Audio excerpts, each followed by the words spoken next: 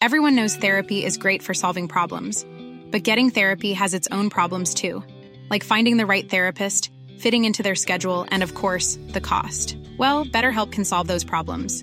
It's totally online and built around your schedule. It's surprisingly affordable too.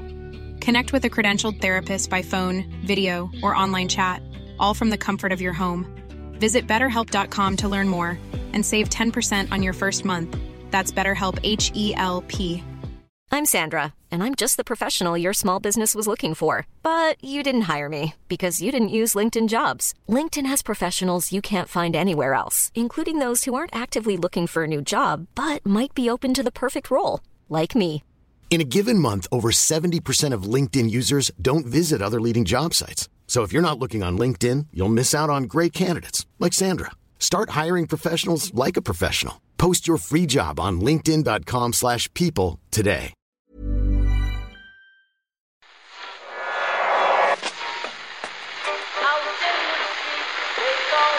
What time is that? That's the second time it's gone off.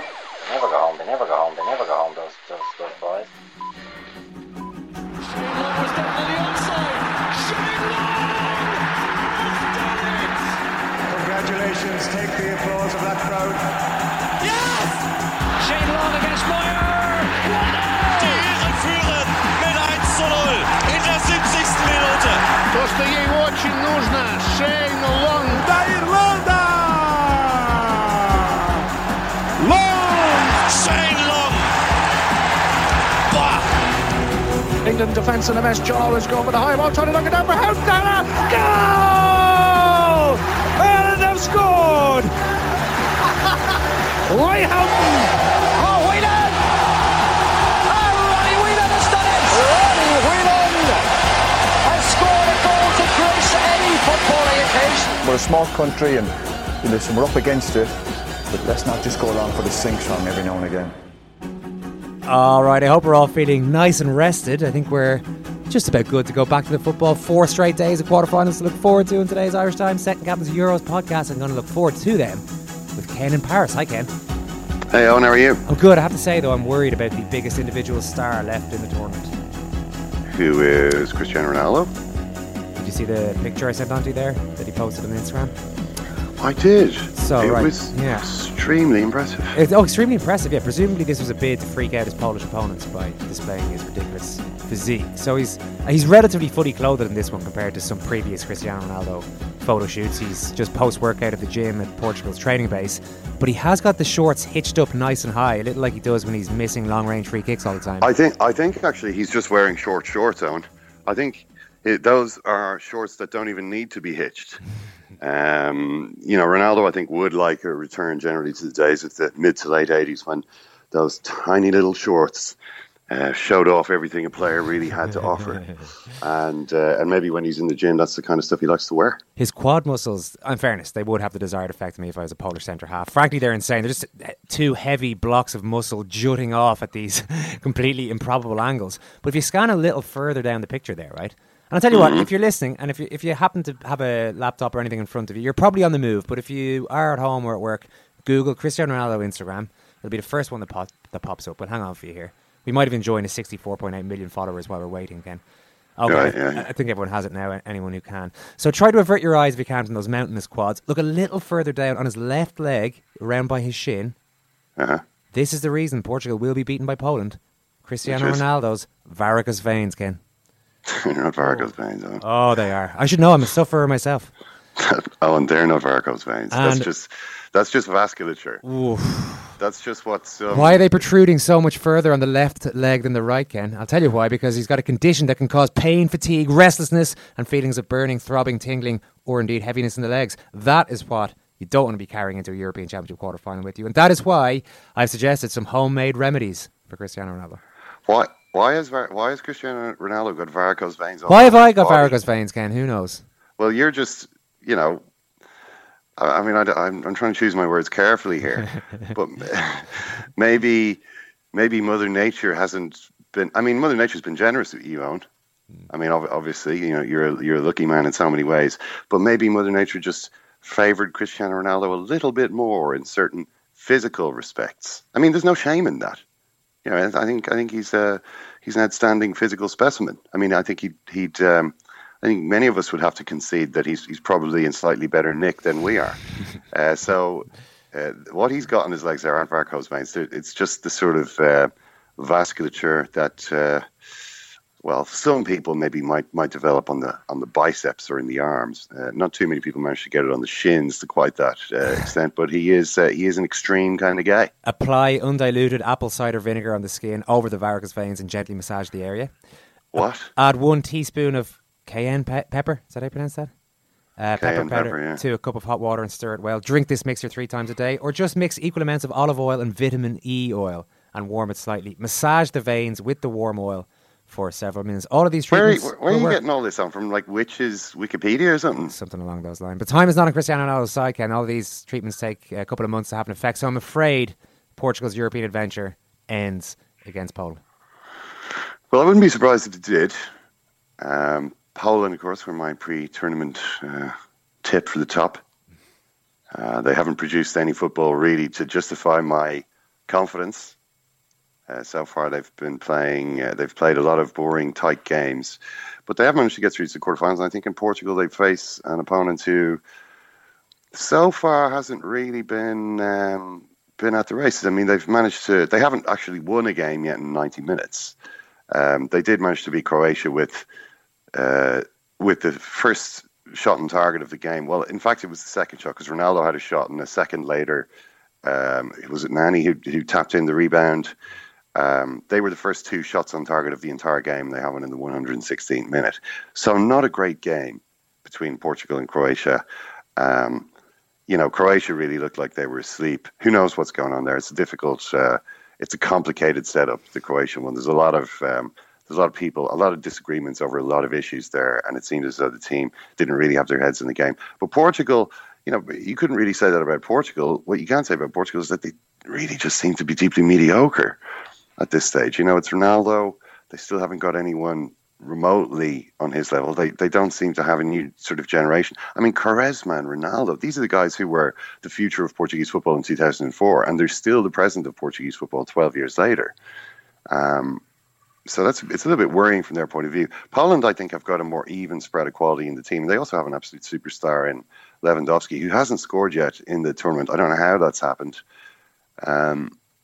but he's got to score eventually.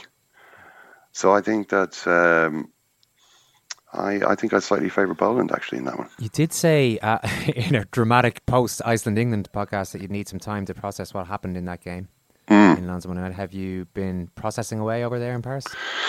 Well, I mean, so we saw poor old Roy Hodgson. I mean, there's been a lot of stuff coming out then. People in the England's camp or close to the players, I guess some players, maybe players' agents and so on, have started to talk a little bit.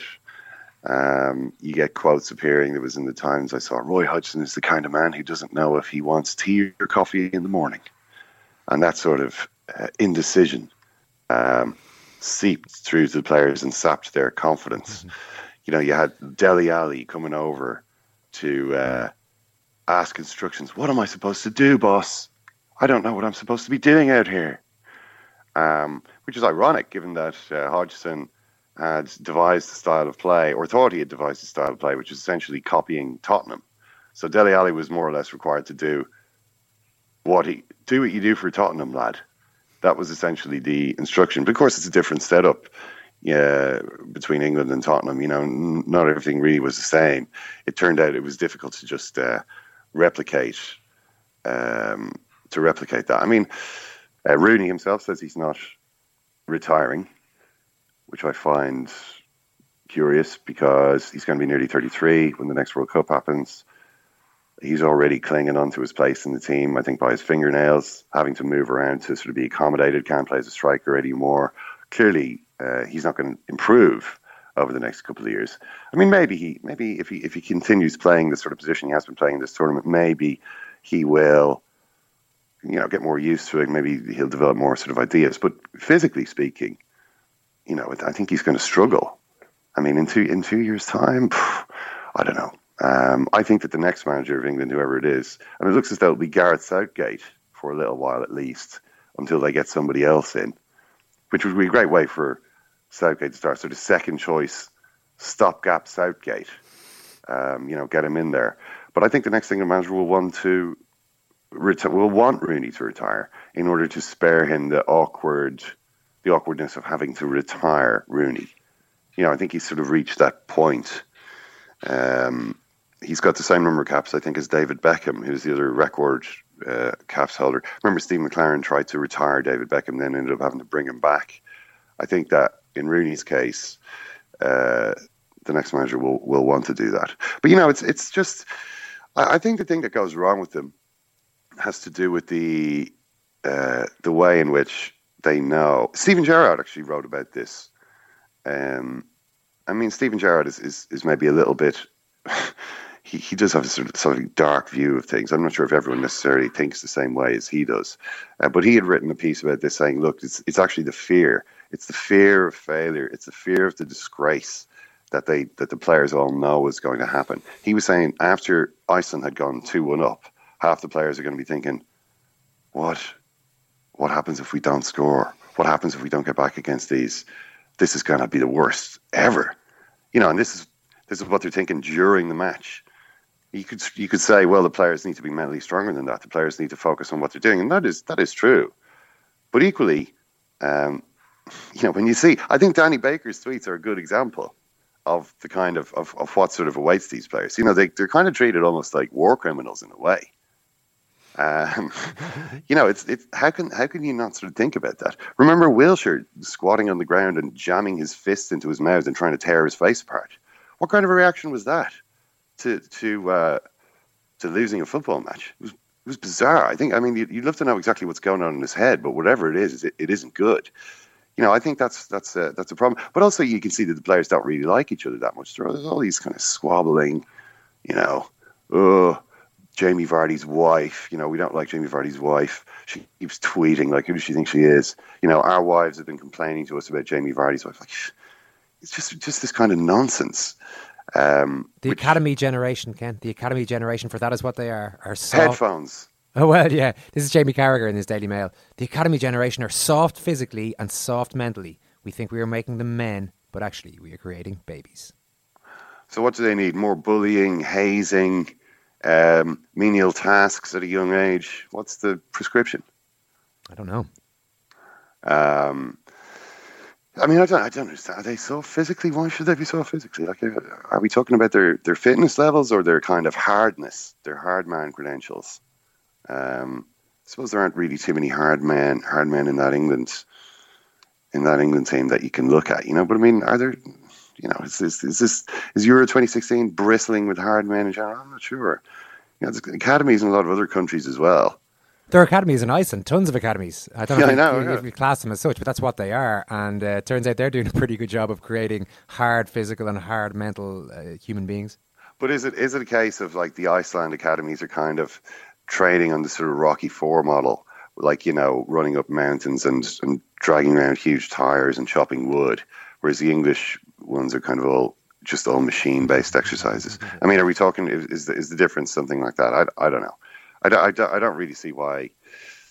I suppose there is a problem with the academies in terms of the lack of competitive football. Although, to be fair, a lot of guys in the England team do make a break, who reach that level, do kind of make the breakthrough a little bit earlier than that. Premier League clubs hoarding young players, keeping them on the bench, that is maybe a bit of a problem, but that's the Premier League. The Premier League is a really rich league. Maybe these players need to be a bit more assertive. Maybe they need to say, look, okay, I'm going to go play in the Championship.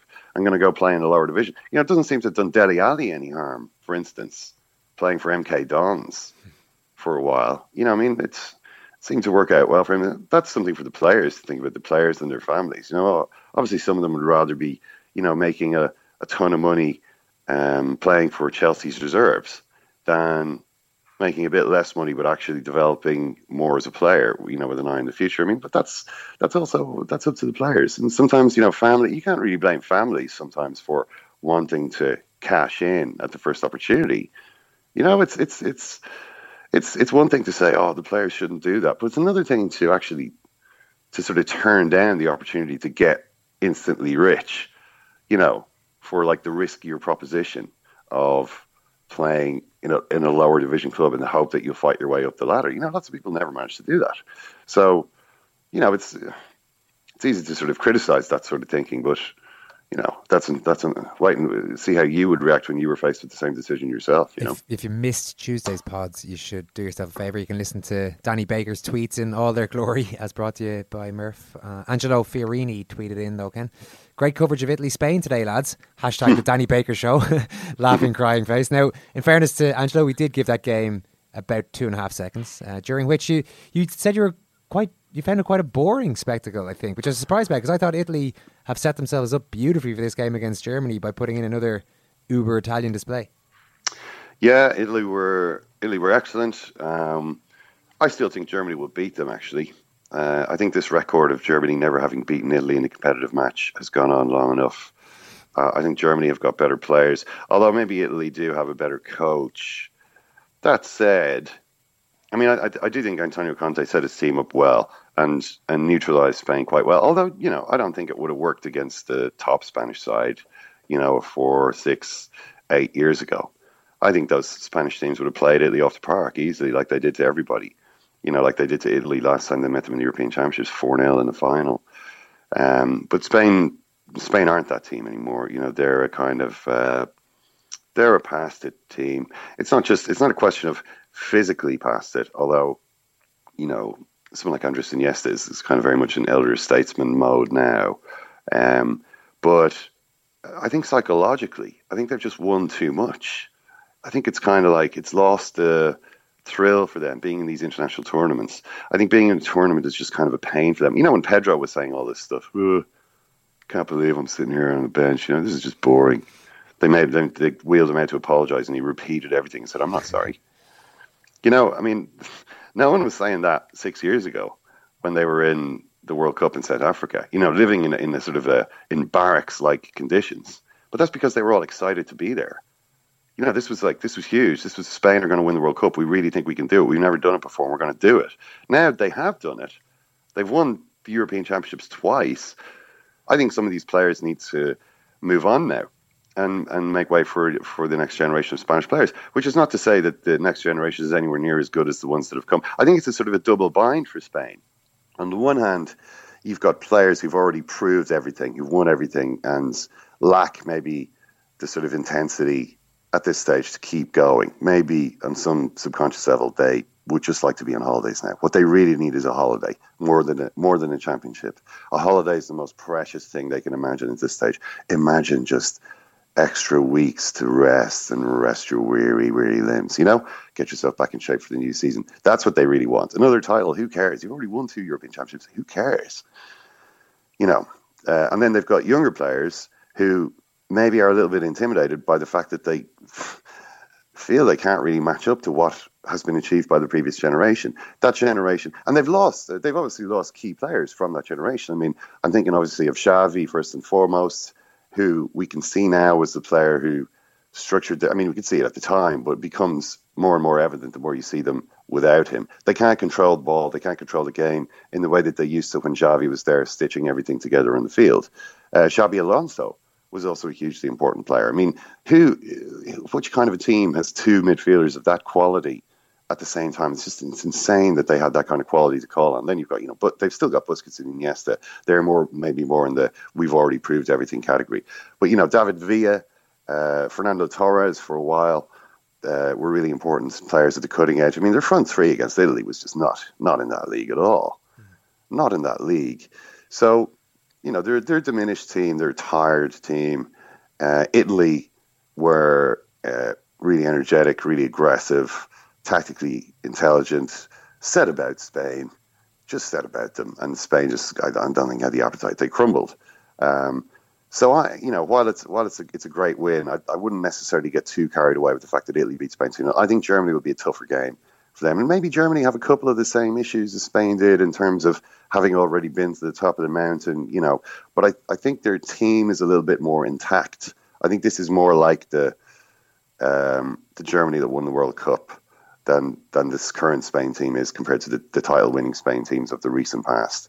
I think Germany have better players than Italy, and Antonio Conte will need to come up with something good if Italy are going to preserve that record of never having lost to them in competition. Belgium suffered a similar defeat to Italy as Spain did, but they've regrouped pretty well, thanks in no small part to our acquiescence there. I think in the second game. They've tonked Hungary since then as well, and Christophe Terrer, I'm sure, is looking forward to their quarter-final against Wales on Friday night. Christophe, is confidence pretty high again now? Well, I think the Italy game was a sort of a wake-up call to be back with the feet on the ground. It's sometimes good to lose in a tournament. I think to see that there are still other stronger teams. Belgium haven't played a lot against stronger teams in the qualifying campaigns. Also, not at the World Cup. We only lost to Argentina. It's the only top game we've played in the last for 4 years, except some friendlies, but you can't make big deals out of a friendly game in my eyes. So it was a wake-up call for the players. They have talked about tactics.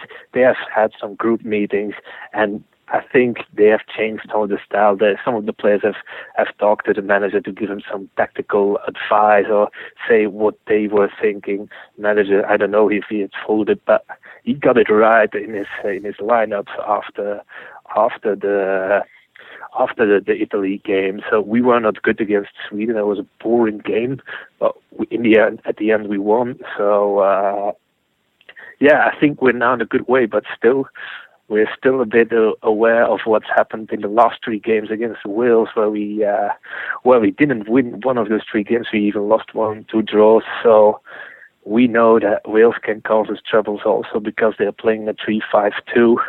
This system that cost us lots of problems against Italy. So we'll have to see.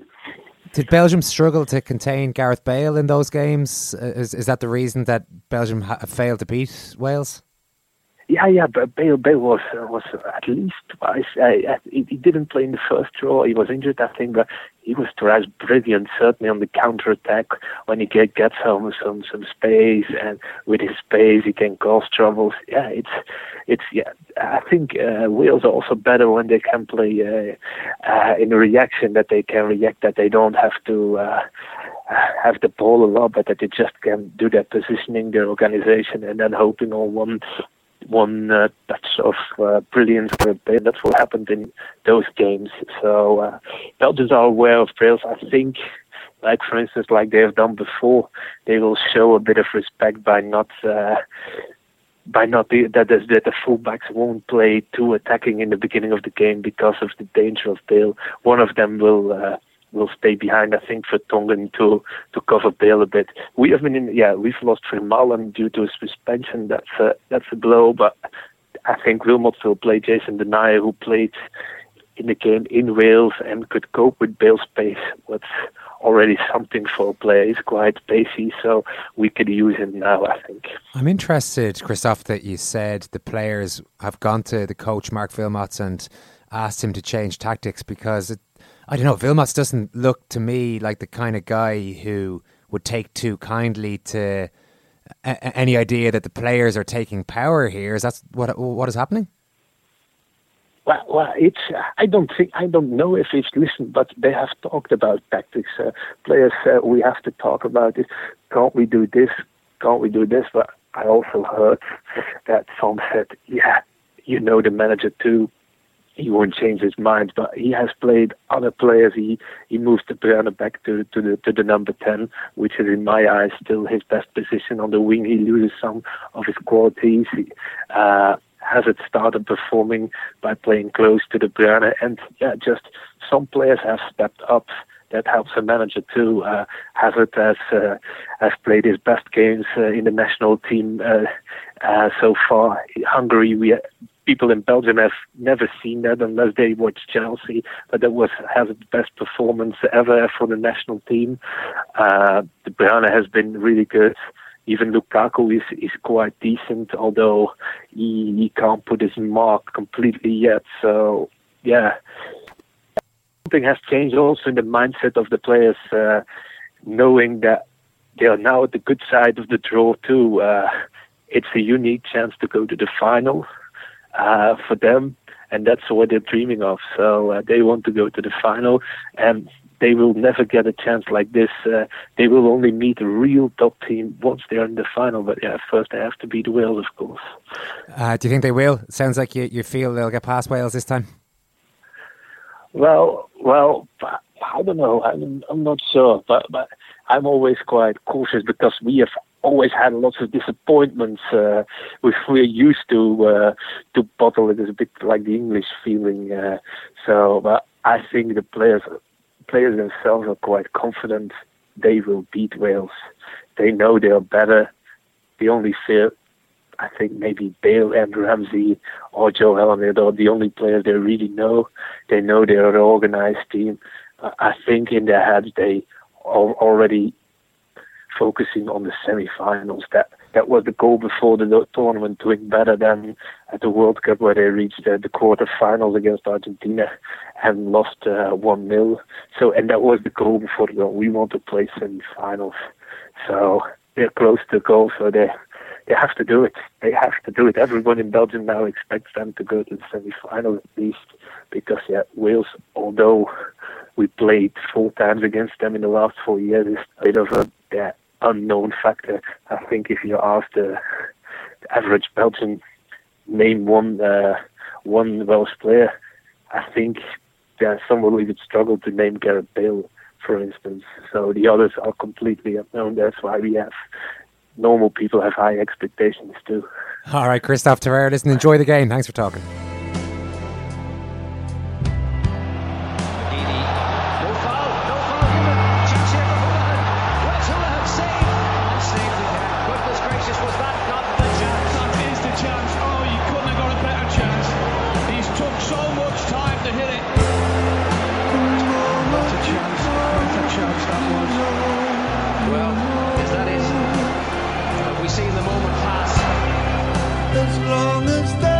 Into the penalty area.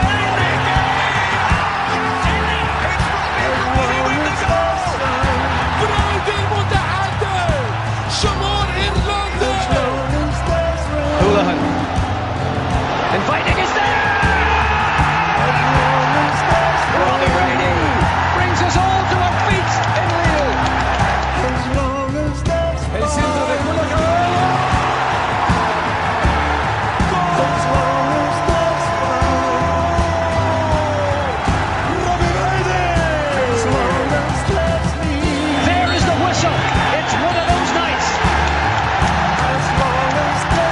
I'm lost for words, really. I'm over the moon.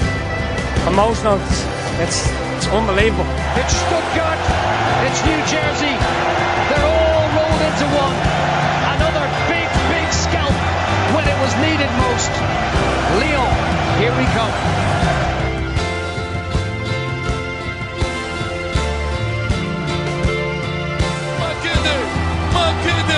يعدل اليمين إمكانية هولان يوسع goal!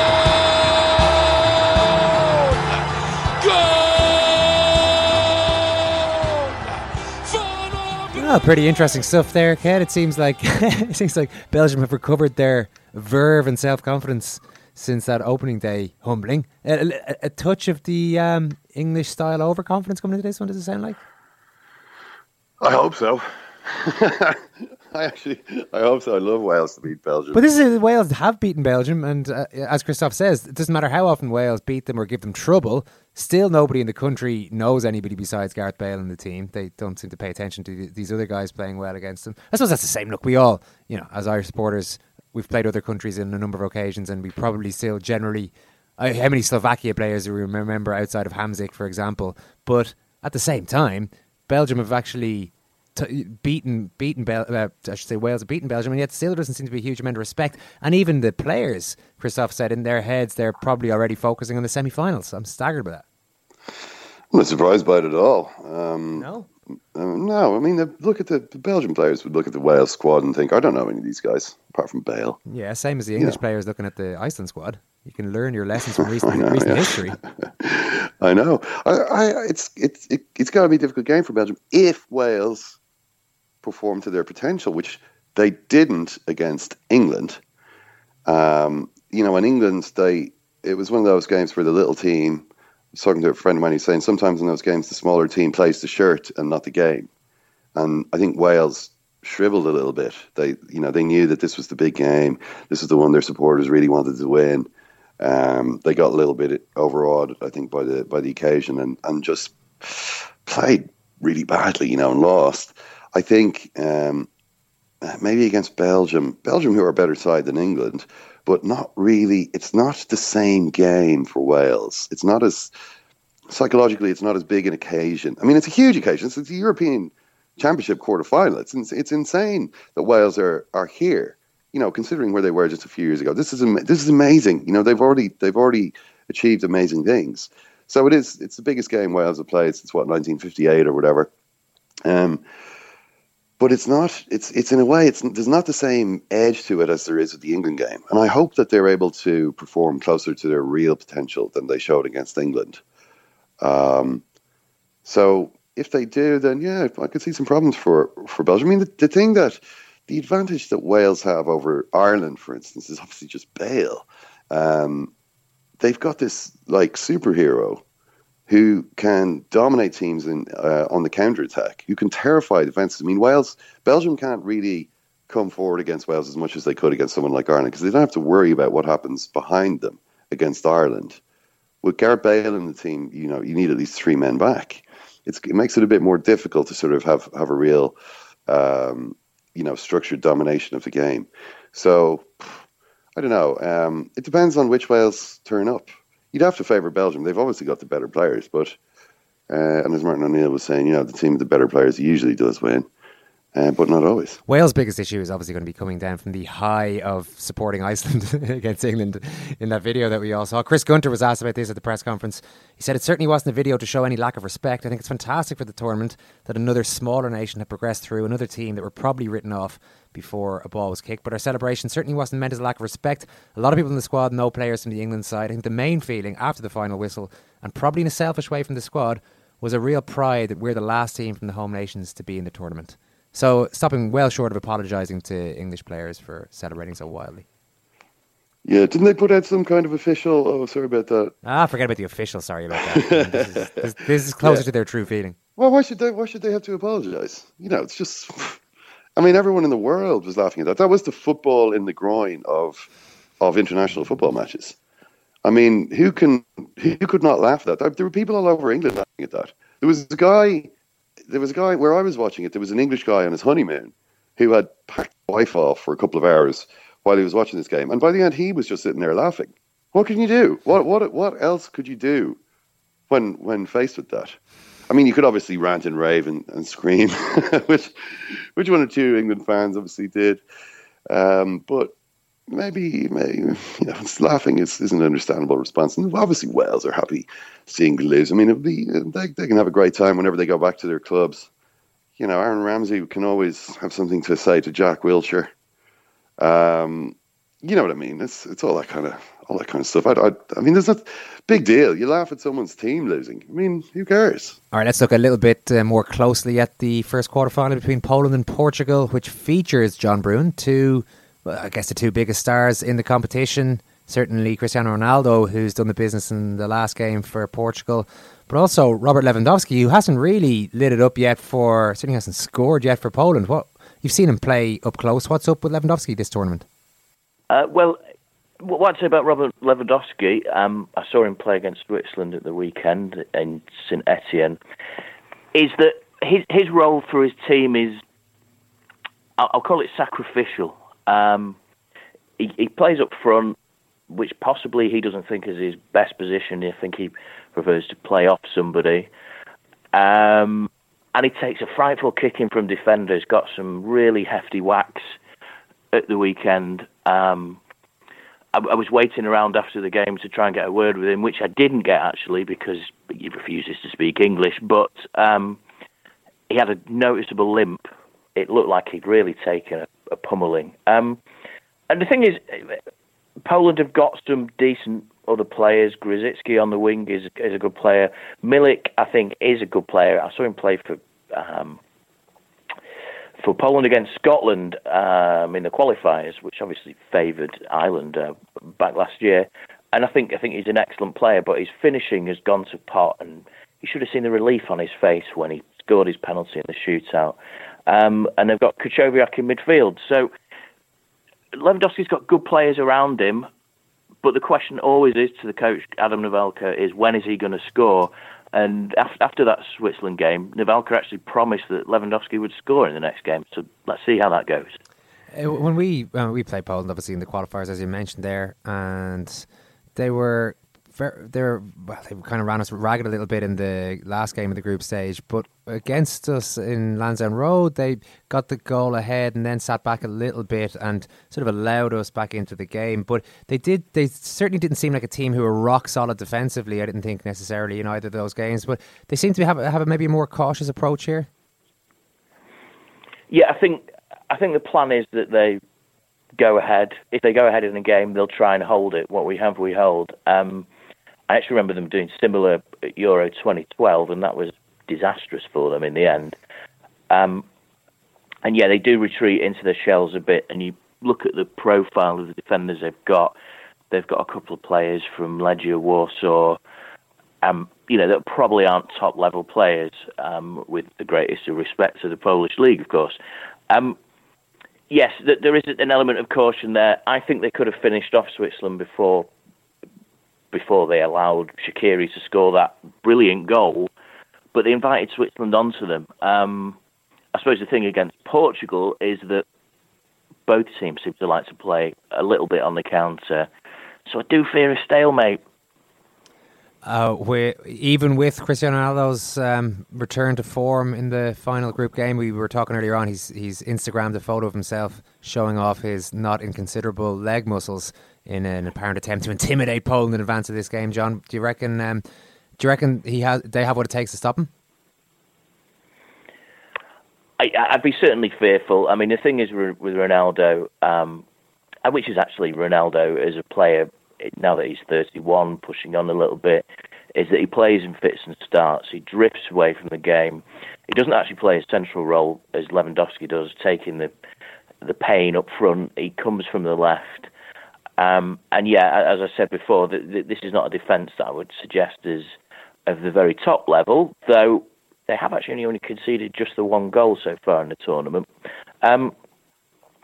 But yeah, I think Ronaldo in this tournament, it reminds me a little of, remember the 1990 World Cup where Maradona played with an Argentine team that were pretty rotten. And now that's probably a little bit of disservice to a team containing players like Andre Gomez, Renato Sanchez, players like that. But I do think that it's a bit of an ugly brute of a team, and then it just waits for Ronaldo to sprinkle his magic on them. And we waited till 117 minutes against Croatia, didn't we? And suddenly he appears, and they grab the goal through Quaresma, and that's something that the Poles have got to fear. Ronaldo, I think, might be a little bit fired by what's happened to Messi at the weekend. And, I think he might fancy this one. Certainly if he's showing off his leg muscles, it would seem that he does. John, it's taken Ken a couple of days to process England's embarrassment at the hands of Iceland. We haven't had a chance to talk to you about this. What are your overriding emotions on it now? Well, I heard Ken's uproarious laughter, and I have to say that when I saw that Iceland had equalised, I was walking along actually to go and watch it, as they didn't have it in my hotel, Well, I found it deeply amusing myself. We're in the realms of history being repeated as farce, and this. I do think we probably need to reconsider that this was the lowest point ever for England in their entire history, because actually Iceland were not a bad team, and you look at how they did in their qualifiers. I mean, they beat the Dutch home and away, did very well in their groups, nearly qualified for the last World Cup, of course. This is not a team of absolute nobodies, but it was a hugely inept performance. Wayne Rooney's probably the man that I speak to you chaps about the most, yeah. And I would suggest that if he was to do the decent thing, it would be to retire from international football, because he is not midfielder, and I'm sure Jose Mourinho will have thoughts about that imminently. And he was dreadful on the night. That's not to say that someone like Jack Wilshere was any better or any other England players were any better, but there comes a time in a player's career when it's time to walk away, caps record or not. And in general, it's one of those things where it's not even that surprising that they lost that game, because I read a lot of claptrap over the tournament, including people saying that England had played excellently throughout the tournament and not had the breaks with scoring. Well, I'm afraid I didn't see that. The first half against Russia was held up against as some sort of paragon of virtue of how good England could have been in this tournament. But that actually removes the fact that Russia were probably the worst team in the entire tournament. To draw with them is actually a pretty disgraceful result.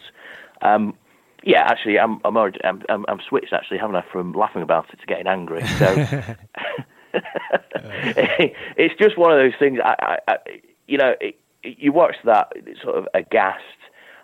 Players like Dele Alli, players like especially Harry Kane, have a level of sympathy for them because they just weren't able to replicate the players that they have been for Tottenham last season. Yeah, and that's an interesting, sorry to cut across you, John, but that's an interesting way of phrasing it, because a lot of the analysis of the last couple of days is Alan Shearer led it in Match of the Day, and lots of people have said that the Premier League is overhyped, it's not as good as it thinks it is. And, we all know that. A lot of people outside England would say that anyway, but, he says the players they're just not as good as we think they are. But Dele Alli's a player who's exploded onto the scene I would imagine it. This is hypothetical, but Dele Alli could go to Bayern Munich or something like that and probably be quite good. Harry Kane is another player who's proven over a couple of seasons now that he can score goals against really top defenders. So I don't know if it's just it can be as simple as the players just aren't good enough. The fact seems to be they're just not good enough at major tournaments. Yeah, I think that's right. I mean, it's easy for Alan Shearer to say players aren't good enough because he's Alan Shearer. And that's not to say I don't respect Alan Shearer's views on football, because I think as the years have gone by, he's done a lot more analysis. He's worked harder at what he's saying, and I think that there's some sense in what he says. But yeah, I've got to agree on particularly Harry Kane. I mean, Harry Kane has been, to my mind, the best striker in English football for the last 2 seasons. Now that's up against some pretty decent competition. He's a player who has played as essentially as almost like a playmaker and also a lead striker, and yet it just didn't work for him. I think there's certainly an amount of fatigue that's got to be taken into account. You've also got the fact that I don't think Roy Hodgson had a clue how he was going to set up that team from match to match. Throwing Rooney into the first game as a central midfielder when he'd never played him there before was crazy stuff. And also, I mean, there's stuff that's coming out now, that's dripping out through the English media, stuff that I've heard myself, is that the players themselves were bored in Chantilly. It wasn't enough for them. At that point, we have to question the esprit de corps, to use a French phrase, obviously, because I'm in France, amongst those players. I mean, they're away for 3 or 4 weeks. They're there to play for their country. If I contrast it to, say, the Welsh team, Northern Irish team, especially the Irish team, obviously, where is the pride? Where is the sense that, okay, you're sat maybe in a hotel room, cooped up, bored, you can't maybe go out and socialise in the way you may wish. Where's the point of sacrifice at that point? And I do think, and the way that I'm told that they behaved, certainly with the media, being quite evasive when asked questions which are perfectly innocent. I mean, there's that question where I think they were asked about a darts match and Joe Hart refused to answer a question about it. That comes across as spoiled, pampered. To me, it sums up why England are regarded as arrogant. The stories of helicopters flying above the Chantilly HQ as sort of protection. But maybe if they lived in the real world a little bit more, they might appreciate what they're there for. John Brune, brilliant as always. Enjoy the quarterfinals. Timbuktu.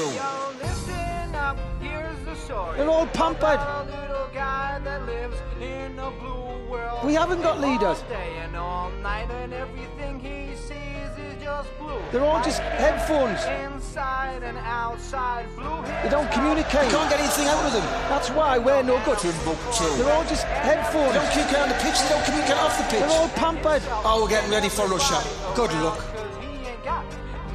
And then after that, we'll be building a team for Timbuktu. How have England reacted to that equaliser? Perfectly.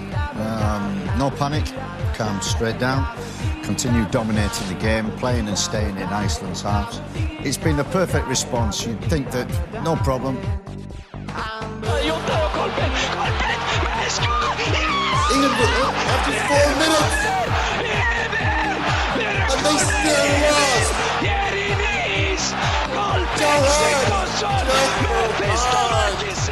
Maggie Thatcher, your guys took a hell of a beating.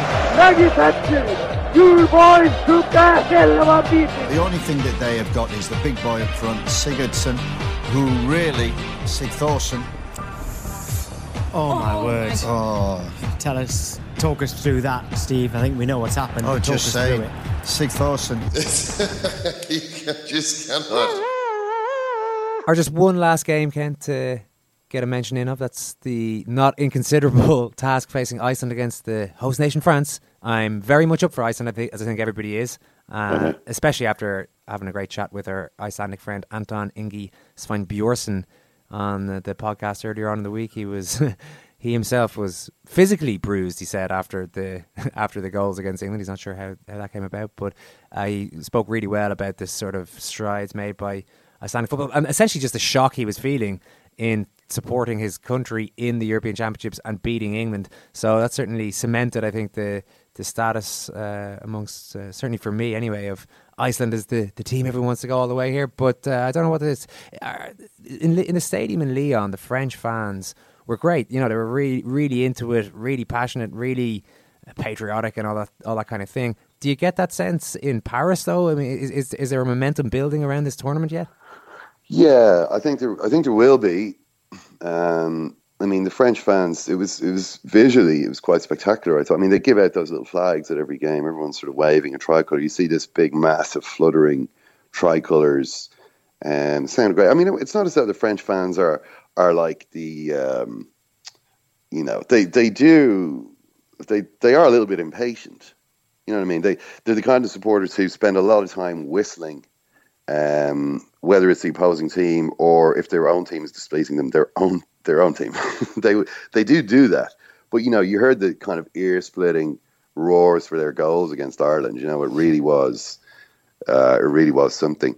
They do like to see their team. They do get behind their team certainly when they're winning. This is a difficult game though. They've got the same sort of problem England have. There's no real credit in winning this game for France. It's kind of everyone. Of course, you're going to beat Iceland. It's the same expectation that England were under. So it becomes like the downside risk is much bigger than the upside. The upside is like par. Well done. You've got through. It's not even well done. It's like, of course, you've got through into the semi-final as you should have. The downside is, my God, it's the biggest humiliation in the history of France, which is maybe unfair. It's because of ice. It's because everybody. I was talking to a journalist here. One of the guys who'd been covering Iceland, been writing stuff about them pre-tournament. He was saying, he called up someone in the government, and basically within a few minutes he was talking to the Prime Minister. It's like the Prime Minister was trying to go out to him, and he was saying, I don't think there's any group of people currently in the world better informed about Icelandic demographics than football journalists covering the Euros. It's like 328,000 people or whatever. It's like down to the last 1,000 of people. Everyone knows these population statistics, and that's really what everyone. That's foremost in everyone's mind when they think of Iceland. It's like, this is a tiny country, slightly bigger than an average town in England. Clearly should lose all their games at this level. Clearly have to lose to a team like France. But of course, Iceland are actually a bit better than that. You know what I mean? They're not just the size of the country is kind of an illusion. Like, the team is actually good. You've got some decent players in a superbly organized team, and also like a kind of a real sort of spiritual strength which can't be discounted either. So they're bigger than they appear, is what I'm saying. So it's difficult. It's pressure for France. Obviously, they should win. The question is whether they can execute it. Answer those questions very quickly. Predictions: Poland. Well, we'll start with France, Iceland, I suppose. I'll go with France. France, yeah. Germany, Italy. France, Germany, Wales, Poland, okay, and what's the other one again? Wales, Belgium on Saturday. Go on, Wales. Wales, a bit shock Belgium. All right, Ken, one of Wales or Poland to be in the Euro 2016 final. That'll delight everyone at UEFA. Thanks, Ken. Thanks, Owen. Thanks for listening.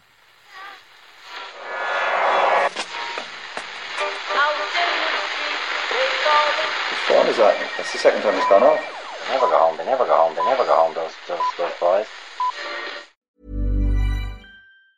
Mom deserves the best, and there's no better place to shop for Mother's Day than Whole Foods Market. They're your destination for unbeatable savings, from premium gifts to show-stopping flowers and irresistible desserts. Start by saving 33% with Prime on all body care and candles. Then get a 15-stem bunch of tulips for just $9.99 each with Prime. Round out Mom's menu with festive rosé, irresistible berry chantilly cake, and more special treats. Come celebrate Mother's Day at Whole Foods Market. Mom deserves the best, and there's no better place to shop for Mother's Day than Whole Foods Market. They're your destination for unbeatable savings, from premium gifts to show-stopping flowers and irresistible desserts. Start by saving 33% with Prime on all body care and candles. Then get a 15-stem bunch of tulips for just $9.99 each with Prime. Round out Mom's menu with festive rosé, irresistible berry chantilly cake, and more special treats. Come celebrate Mother's Day at Whole Foods Market.